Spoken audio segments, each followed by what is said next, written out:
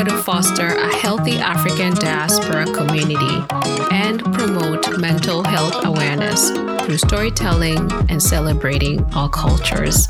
We're here to heal together. Tupone pamoja. My name is Christine Kasakwa, and I'm your host here on the Africans Heal platform. Our guest today is Brittany Jade Anthony, and I came across Brittany through her YouTube channel.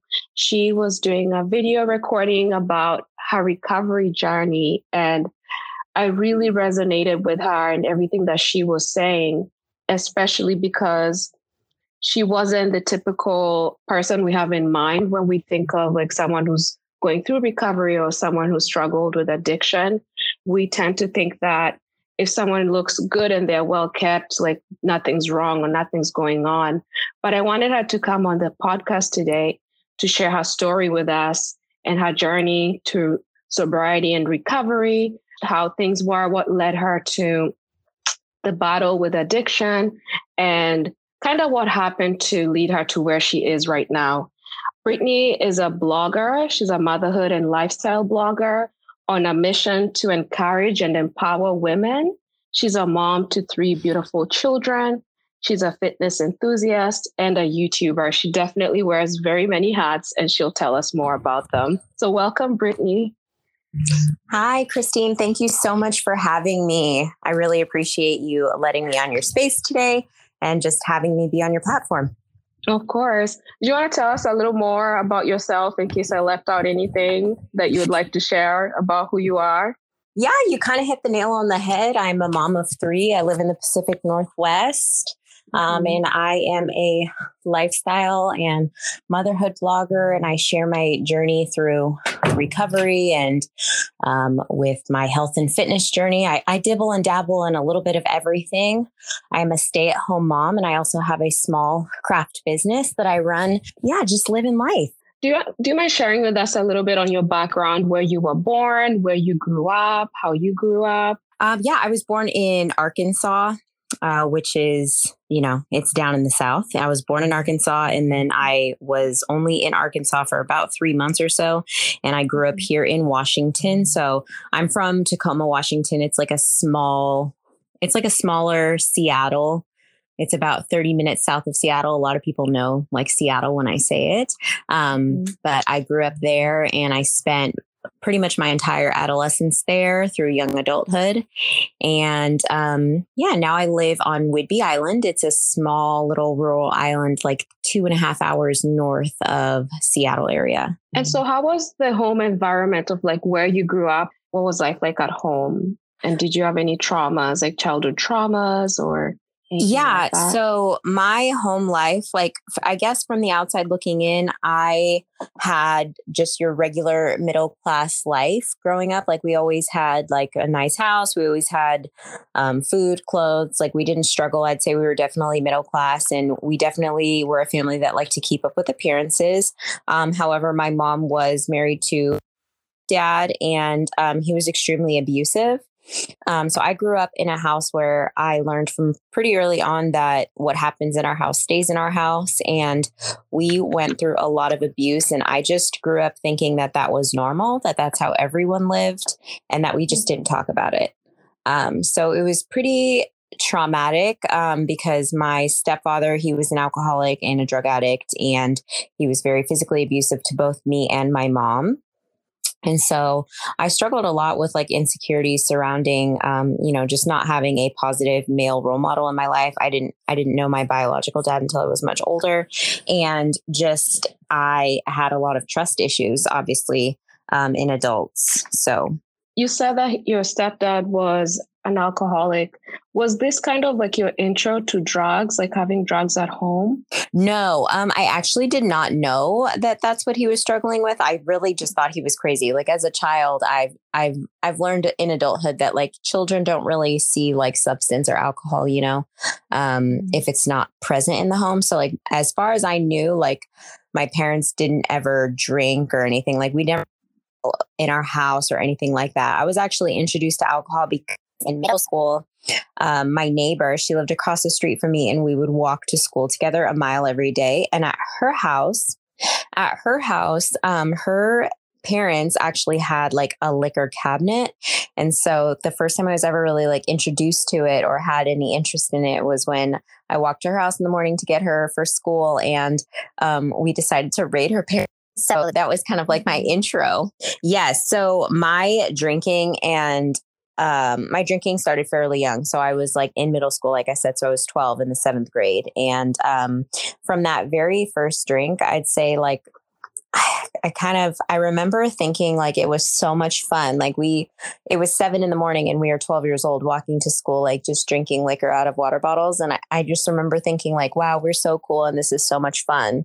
And I think that really helped me with my self-esteem because for the first time I felt a sense of confidence. It really kind of like sparked this whole idea of I am lacking in confidence, but when I have this substance, I automatically feel more attractive. I feel more comfortable within myself. I feel like I have arrived, if that makes sense. And the drinking definitely, I didn't drink much throughout middle school, like just, whenever we could kind of get our hands on it. But it was a constant thing for me up until the point where I reached high school or it became more readily available as I got older. And there were older people at high school and we started hanging out with older people, like the older crowd. I always wanted to hang out with the older kids who had access to the alcohol and the parties. And I kind of fell into that whole lifestyle of wanting to party with my friends and wanting to go out on the weekends. And I really just I loved the idea of being the life of the party, which ultimately was just me like being the blackout drunk one. But I thought that that's what made me popular and that's what gave me some sort of status in high school. So it definitely evolved as I got older, for sure. And do you think that this became your way of escaping, like your form of escapism to doing the alcohol? Like it kind of helped you to get your mind off of like what was going on at home? And yeah, definitely. I had a lot of unresolved childhood traumas that I never got help with. Like I never sought therapy as a child. My mom never, after she left the abusive marriage, like she never sought therapy for me or for my brother. And I think we both struggled emotionally just because we had no way, we had no healthy coping mechanisms and we had no one to talk to about how we were feeling. And it was kind of just another thing that was sort of swept under the rug. And so I definitely was looking for a way to escape. And I also had really negative self-body image from being overweight as a child and just my family having really triggering things to say about my appearance. So just that coupled with all of the abuse, it definitely was my way of escaping and just finding comfort and solace. How did this affect your academics? Because you did go to college as well.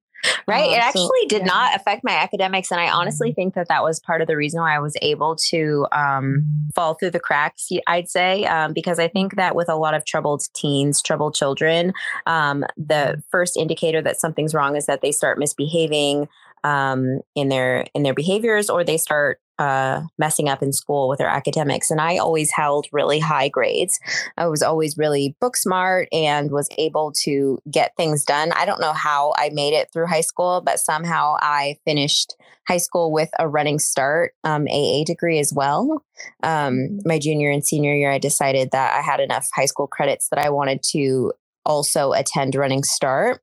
And so that's something that I did through high school. And I honestly don't know how I managed to do it, but for some reason, school and academics and studies and homework and things like that, that never really fell to the wayside for me at that point in my life.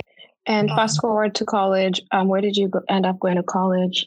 I went to the University of Washington and I studied communications with an emphasis on journalism. That's kind of like what you're doing right now, though, with YouTube. It sort of is. You know, what's so crazy is that I was just telling a friend this the other day. I actually was making a video and I was saying in the caption how I, 10 years ago, I wanted to be a journalist. I wanted to be on the news. I wanted to report stories and I wanted to basically be in a place to speak my opinion, like in the media some way. And this was back in like, I went to college in 2008. So this was like before the boom of social media, before this was ever a thing. And I remember at the time of during college, I said journalism was kind of taking a shift, and social media and computers in general were started taking a boom. And I didn't want to be chained to a desk or like in a desk position. And I was unsure of what I wanted to do with my life. And I just said, I was thinking back like, wow, I can't believe at one point I wanted to be a journalist. And now I'm like a stay-at-home mom who just like records videos and like is on social media. But it's kind of the same thing. It is. It's like telling stories, and it's visual arts and representation, and it's video editing, and, you know, all of the cool things. So it kind of is. It's like my own little form. Fast forward to college and your young adult life, you do get introduced to other drugs as well. So how did that happen? How did that escalate from the alcohol to other drugs? Right. So with the disease of addiction, like it really doesn't matter so much the substance. I feel like for myself in particular, like I was always trying to reach like the next level of intoxication. I always wanted something stronger. Like, so for me with drinking, it was like, I always wanted to like black out the quickest. So I wanted like the strongest liquor. Like I didn't, you know, I wanted to completely escape. And I knew that with other substances, I would be able to do that more quickly. And I also just kind of wanted like the thrill of it, like, because that's what I remember it being. I remember it being kind of thrilling to try like new and exciting substances. And so in college, I was introduced to different like pills. Like a lot of people did Adderall in college to help them study and stay awake after like partying all weekend. And I started experimenting with some of that. And then I was also introduced to cocaine during this time. It was just like a different, I had moved from the small town I grew up in Tacoma to actually Seattle. So it was like a really big city. It was the first time I was living alone, and I didn't know how to manage my partying in school at this point because I had no one really to check in with, if that makes sense. College is definitely less structured and it's more dependent on you. And as someone who had like no coping mechanism, no schedule, no real like idea of how the days are supposed to be formulated, like I just kind of fell into this trap of spending so much time partying and not being able to really balance out school. So I found myself like needing to like stay awake to study or try to finish school. So I started struggling with that, and I was introduced to the pills and the Coke, and it was kind of like a different vibe. And so that's how I was introduced to those substances. And then my second year at college, I actually did go into a bit of, I guess you could say it was like a bit of a drug-induced psychosis, because I was not sleeping, not really eating that well, just doing a bunch of cocaine and pills. And I kind of went into like a mental psychosis where I just wasn't sleeping. And I had an episode where I had attempted suicide.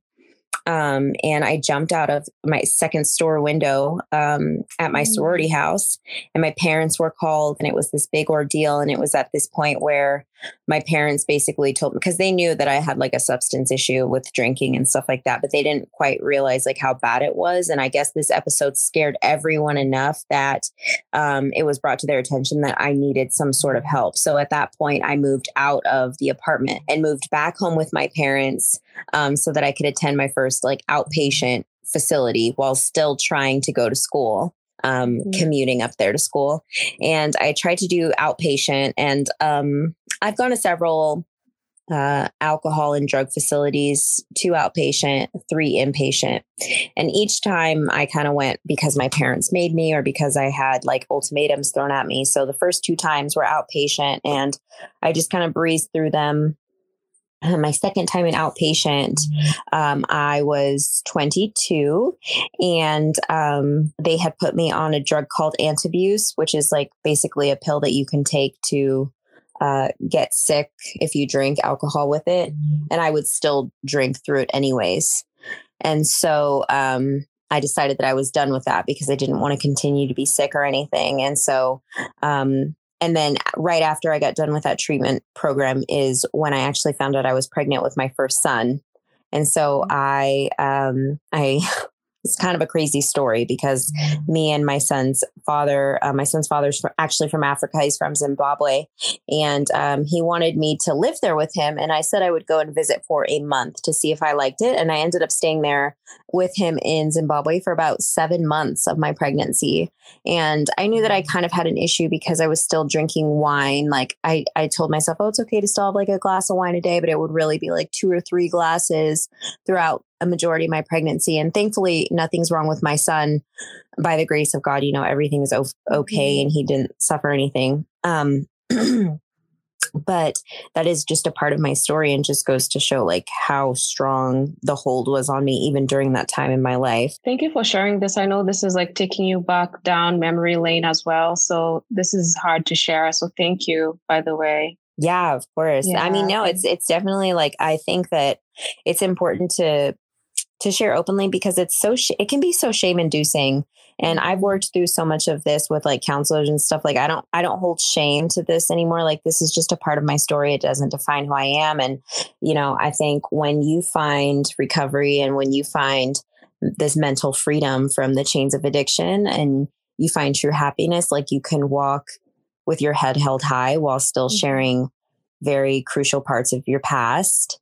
Because I think by sharing it can, someone else might hear this and think like, wow, like I silently struggle with this as well. And I hold so much shame because of what I did. A lot of us, when we struggle with addictions, we do things that we think are like the absolute worst and that nobody else could ever understand. So I think it's important to talk about. So you did talk about how you jumped off the second story building of that house. And was this still not your rock bottom moment? Oh, absolutely not. No, I had a good 5 more years of runs. Wow. Yeah, no, it was actually not my bottom. So this was, I was 22 at the time. I actually didn't get sober until I was 27. And so like I said, at the time in college, I was just doing like pills and some cocaine and drinking a lot. And a year after I had my son, I got charged with my first DUI. So I was actually not able to drink at all because I had a breathalyzer and that was the first time I had ever been arrested. So I knew, like you would think that would kind of stop me in my tracks. But just when I wasn't allowed to drink anymore, that's when I knew I wanted other substances that I could drive and function on. So I started like smoking weed. And around this time, I think I was 24 or something when all of this happened. And I was introduced to painkillers. And around this time, there was not like a lot of regulation with painkillers. So they were a lot easier to get until they weren't easy to get anymore. And so with the boom of Percocets and then the steady, the way in which they were quickly taken away, it caused a surge in other opiates coming into the marketplace. So I had done Percocets for quite a while. And then I was introduced to like smoking Percocets, which is like a different way of ingesting them. And then once those were not available anymore, they were too expensive. That's when I was introduced to the heroin. And that was ultimately my drug of choice. I went down rather quickly while I was using that drug, just because it's something that with everything else that I was doing in life, like I could kind of stop and not feel sick or anything. It would be annoying to not be able to use. But with the heroin, there was actually like a physical dependency where I would actually physically get sick if I wasn't using it. And I didn't know anything about like actual withdrawals. Like I never went through withdrawals while drinking or anything like that. But with the opiates, I experienced physical withdrawal symptoms and didn't know what that was. So I would have to use constantly. So that journey and that process, it led me to not being able to keep a job, not being able to care for my child. My son was having to like live with my mom and dad, my mom's newer husband.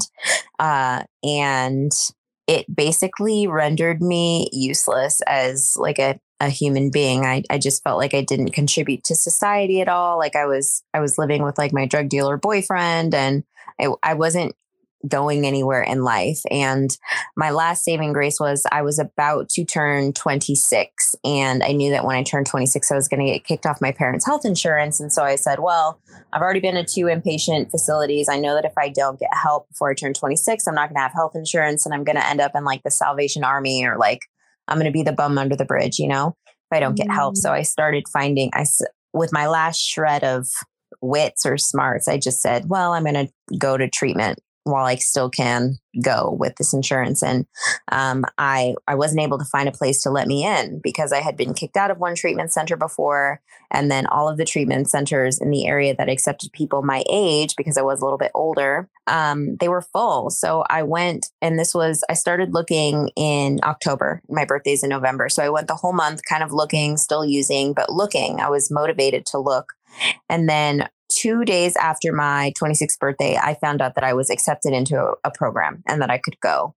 And I was nervous because my birthday is in November and it was right before the holidays. And I was like, no, I don't want to go. Like, I don't know what I was telling myself, that I just wanted to stick around for one last hurrah during the holiday season or whatever. And obviously that didn't work out. So on November 25th, it was the day before Thanksgiving in 2015, I checked myself into a detox facility where I spent the next 7 days going through a pretty horrendous detox because my sober date is November 26th, 2015. And that was Thanksgiving Day. And there was no doctors in the facility because it was a holiday. So I had to go through physical withdrawals completely on my own. And it was a pretty rough weekend. But I think that I needed it because during that time is when I really feel like I heard God's voice clearly speak to me. And I'll never forget it. I get chills all the time, but I heard very clearly just him telling me that it's okay to let go. And like, it's okay to let go of all of the past traumas. It's okay to let go of all of the past thoughts that I had on myself, all of the past self-esteem issues that I had, all of the past situations that happened in my life that I felt that I let define me and that I let keep me back. And it was okay to just let go of this lifestyle that I had been fighting for so long to live. And when I got out of that detox facility, I was more willing to go forward with whatever they told me I needed to do to stay clean. Because I kind of figured this was my last shot. Like, I was an adult. I had no help. I had nothing. I had to kind of pull it together. So I checked into a residential treatment facility. It was an all women's facility, and I did a 28-day stay there. I followed everything that they recommended me to do. I got a sponsor right away. I went to the meetings right away. I basically did everything that they told me to do there. I did the therapy that they offered, and I really learned like the importance of like women fellowship and opening up with other women. And I was just able to have an experience there that I've never experienced before. And I was sober for the first time for like the longest I had been sober. And then after that treatment facility, I went into transitional housing, which is kind of like a halfway house. It's like one step down from treatment. You live with other sober people. And that's how I was kind of transitioned into regular life as a sober person. Did you do AA as well in conjunction with? I did. Yeah. So I got a sponsor, like I said, right in treatment. I followed the 12 steps. So I did work with my sponsor. I had several sponsors in the first year of my recovery. But I worked through the steps of Alcoholics Anonymous. I worked through the steps of Narcotics Anonymous. And I also worked through the steps of Sex, Love, and Addicts Anonymous, which is like a codependency style 12-step program. Basically, all of the A's or anonymous groups, I've pretty much have been familiar with it. I've even attended like Overeaters Anonymous and stuff like that. I think that the foundation that I built in 12-step programs really helped me identify, past traumas that I lived through, and really kind of showed me a way to live life with how I treated people, with how I treated myself, with how I was able to speak to myself, speak positively over myself and stuff like that. And how has your life changed since becoming sober? It's changed tremendously. So kind of going back to right when I got out of treatment, they don't recommend you like getting into relationships right when you get out, but I am a rebel in every sense. And my first year sober, I was still pretty toxic as a person, and I wanted to do my own thing. And I met someone when I only had right when I got out of treatment. I think the next weekend I was at a meeting, a late night meeting, and I met this guy, and I remember I looked at him and I was like, I told my friend who I was there with, and I was like, I'm going to marry this guy. I just loved him right away. And we started dating, and I found out that I was pregnant with my daughter, and I only had like 2.5 months clean at this time. And I was so nervous because I obviously my first son was still living with my parents, and he had just went to go and live with his dad. And I didn't know what I was going to do because I was living in a halfway house. I had no job at the time, no nothing going on. And I had just met this guy, and I was like, I'm going to just go ahead and have an abortion, because I'm not in the right space to have a child. And I ended up going to my doctor's appointment and found out that my daughter's birthday, like her due date, because they give you the estimated due date of when you're due when you find out you're pregnant, and they told me that my due date was November 26th, 2016. Whoa. And I felt like that was a sign from God, because I said, like, what are the chances that would be my due date, right, on the paper? Yeah. And to see it on the paper, it really connected with me. Like, I felt like, all throughout my life, I've felt God shots, and God's calling over my life. And I just seen that number, and I said, well, I'm going to keep my baby, like I can't, something about seeing that date, and it felt like a sign to me that I could get through it, because that I said, and when I got clean, I said, I'm not going to give up my sober date. I'm going to stay sober. So my sober date was something I repped all the time. I talked about it all the time. I was like, I'm going to keep I would count up my days. Like, I got 30 days clean, 60 days clean, 45 days clean, so I'm going to keep my sober date. And so to see that paper and to see that she was due on that day, I felt like that was God telling me to like trust him and to move forward with my pregnancy no matter what. And then I was like, well, she's not actually going to be born on that day, because, babies are never born on the estimated due date from the first visit. Like it's never really, the chances of that happening are very slim to none.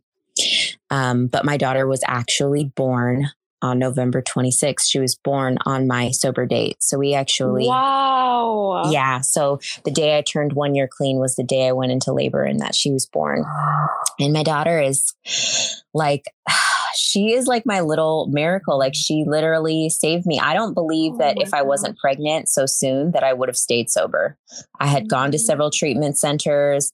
I was unable to stay clean after I would leave the program. I was unable to keep it together. So I think that I know that it was God's calling on my life to kind of sit me down and make me pregnant. Then for us to share that date together, it makes me fight for my sobriety even more, because it's such a special, it's so symbolic. Like, this is what I'm supposed to be doing. This is why I'm supposed to be doing it. My daughter never has to see me loaded.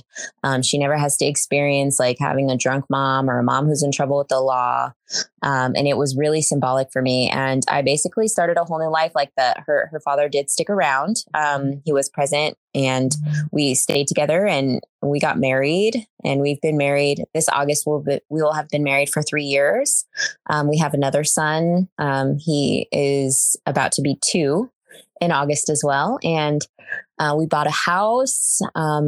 I ended up getting a job, like a job at a hospital. And I was there for 4 years before I actually just left this last October to be a stay-at-home mom and run my small business and do this blogging thing full time. And so life has done a complete 180 for me. Sometimes it doesn't feel real. And sometimes when I talk to new people or people that didn't know me back then, and if I share parts of my story, it seems like they think that it's not real. Like, they can't even imagine, they can't connect the two lifestyles, because I'm such a different person than I was back then. And I think that that's part of the reason why I still share, because I think it's important. I think that people need to know that it's possible to recover. It's possible to change your life. And even when I was at the lowest point of my life, I still looked exactly like I do now.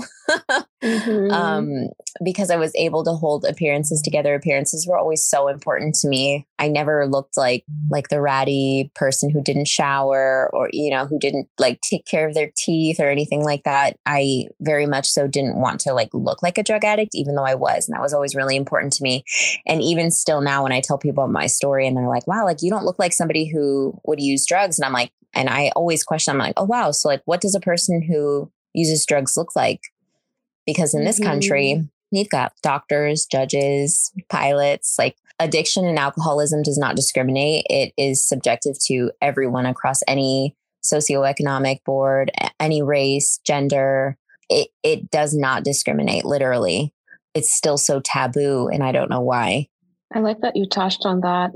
Because when I was watching your YouTube video, I was like, really? She went through that? Because I couldn't believe it. Yeah. And I was like, if I'm thinking like this, then how many of us are out there assuming that everybody's okay, but we don't know like what's going on secretly in people's lives. Oh, yeah. You know? But your life has changed. When you're telling your story about your daughter's birthday, I got chills. Yeah. I mean, it's one of those, it's like there are very few genuine surprises in life. And I feel like if you're very intuitive or if you have like a relationship with your higher power in any sense, like he will definitely give you signs throughout your life if you are open to receiving them. And that was one of the biggest like symbolic symbols that he's ever blessed me with, to just let me know that I'm on the right path.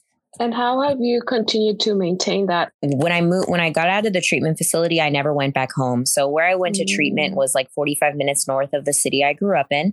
And I never went back home. I moved into that halfway house, which was like just down the street from my treatment facility. And I never went back home. I got a new Facebook page. I deleted my old Facebook, my old Instagram, all my old social medias. I got a new everything. I got a new cell phone, get a new cell phone number. I basically had to start from the bottom. Like I just started making friends who were also sober. I started hanging out with a lot of women who were in AA rooms. And, I made all of my friendships based around me being in sobriety. So I had to like start anew, and I still have some friends from high school now. But when I first got sober, like there was no way that I could connect with them or hang out with them because they were still doing, they were still going out to bars. Even the ones who didn't necessarily have like huge problems with drinking or anything like that, like they were still able to drink and socialize and go out. And like, I couldn't do that anymore. So there was a time where I wasn't really hanging out with anybody I knew from before. But yeah, I definitely had to change everything. What coping strategies have you implemented in your life that help you maintain that healthy state of mental, physical, and emotional wellness? A lot of therapy. I think that also in the Black community, there is like this huge stigma against like receiving mental health help and going to a therapist and being open with a therapist. I think that is so important. I have a regular therapist that I see on my own. Me and my husband see like a marriage counselor. We try and go like once a quarter or something like that. I sought therapy heavily my first 3 years in recovery. It was like a weekly part of my life. And I also, like I said, I did work the 12-step program. So I had a sponsor who I did work the 12 steps with, which is like an entire process. It's basically like one step down from having a mental health therapist. It has you, the 12 steps kind of take you through your life's journey, and they teach you about how to forgive and how to make amends with every single person you've ever done wrong in life. And it was very much so a freeing experience for me. And working with a therapist helped me to unpack some of the childhood traumas that I went through. And it helped me work through some of the things that I was not able to like put into words as a child. It also helped me learn to work through like some of my emotions. Like I was very much so a hard-shelled exterior person. Like I didn't like to cry or like show major emotions. And so I was able to break down those walls essentially with help from a therapist, and just, allow myself to be vulnerable enough to like show like, hey, I'm human. I have feelings, and that it doesn't make me soft or weak. And I think just through that foundational experience, like the first 3 years, like it really set me up for success. And now I find it very therapeutic to share my story and to, make my YouTube videos and be very open and transparent about my recovery, and just have like my social walls be open, my social inboxes be open to people who might be struggling, or, never saying no to an opportunity to share my story, whether it be like through a podcast or guest appearances on someone's YouTube channel, speaking at a meeting if someone ever asked me to, hosting an AA meeting. I just try to remain open and transparent. And I find it very therapeutic to share about my story and to kind of look back on life's experiences, because sometimes it can be really easy to kind of forget, I'll have 6 years clean in November. So sometimes it can be kind of hard to remember, even for myself, to be like, oh yeah, like I used to do that. It's nice to not forget.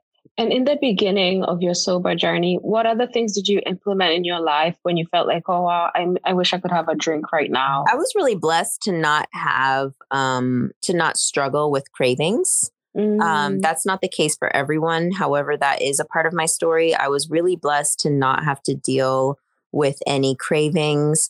I kind of rode the recovery pink cloud. And that lasted for me. I can honestly say that I've never been in a space since I got clean where I'm like, wow, I really want to just get loaded.